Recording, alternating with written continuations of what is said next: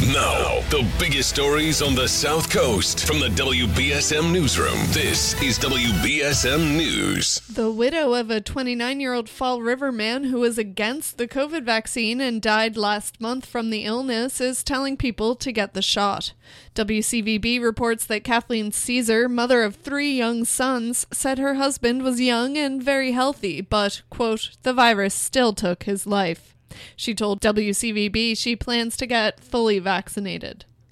More details have emerged in the indecent assault case that saw the lead singer of local rock band Shipyard Wreck sentenced to 9 months behind bars.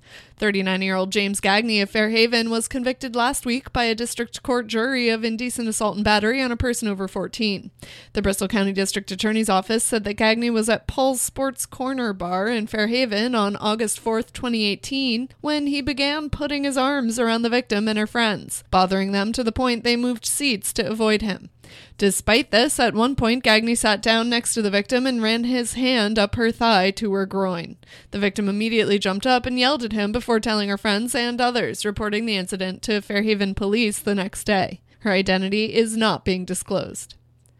A hit-and-run crash in Fall River early yesterday has left a man in critical but stable condition, according to police. Fall River police said the crash was reported at around 2 a.m. Tuesday on Bay Street at State Avenue. On arrival, officers found the victim lying in the road suffering serious injuries. He was taken to Rhode Island Hospital. Since the victim was found on the line between Fall River and Tiverton, Rhode Island, police said detectives from both departments are investigating. The Massachusetts Board of Elementary and Secondary Education has approved a measure giving State Education Commissioner Jeff Riley the authority to issue a universal mask mandate for K-12 public schools. After Tuesday's vote, Riley is expected to formally issue the mandate as early as Wednesday, and has previously said it would last through October 1st. A mandate would mark a shift for Governor Charlie Baker, who'd previously left face-covering decisions up to individual districts. The number of new COVID-19 cases increased by nearly 1,300 Tuesday, while the number of newly confirmed coronavirus deaths in Massachusetts rose by 16.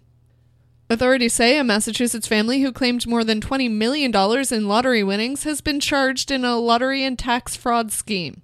Federal prosecutors say 62-year-old Ali Jafar of Watertown and his sons, 28-year-old Yusuf Jafar and 30-year-old Muhammad Jafar, are accused of running a scam in which they claimed prizes on behalf of the actual winners. Prosecutors say they bought the tickets from the real ticket holder for cash at a discount so the actual winner could avoid paying taxes on their winnings. 2 former top officials at a Massachusetts veterans home where nearly 80 residents died in one of the country's deadliest COVID-19 outbreaks in a long-term care facility are seeking to have their criminal charges dismissed. Lawyers for former Holyoke Soldiers Home Superintendent Bennett Walsh and former medical director Dr. David Clinton appeared in Hampton Superior Court in Springfield on Tuesday to make arguments on a number of motions to dismiss the case. There wasn't a ruling, and another court date was slated for late October. Walsh and Clinton have pleaded not guilty to 10 counts each, including elderly abuse, neglect, or mistreatment. In sports, Kike Hernandez celebrated his 30th birthday with his 16th home run of the season as the Red Sox topped the Minnesota Twins 11-9 in last night's series opener. They look to do it again tonight. The Connecticut Sun are headed to the WNBA playoffs for a 5th straight season after clinching a spot thanks to last night's 76-62 win over the Las Vegas Aces. Now for a look at your local forecast from ABC6. Hot, hazy, and humid weather ahead of us today. Highs inland will be into the low 90s. Along the coastline, expect mid to upper 80s. We will see hazy sunshine through this afternoon. Overnight will stay partly clear with some patchy fog developing. It'll be a muggy night with lows staying in the low 70s.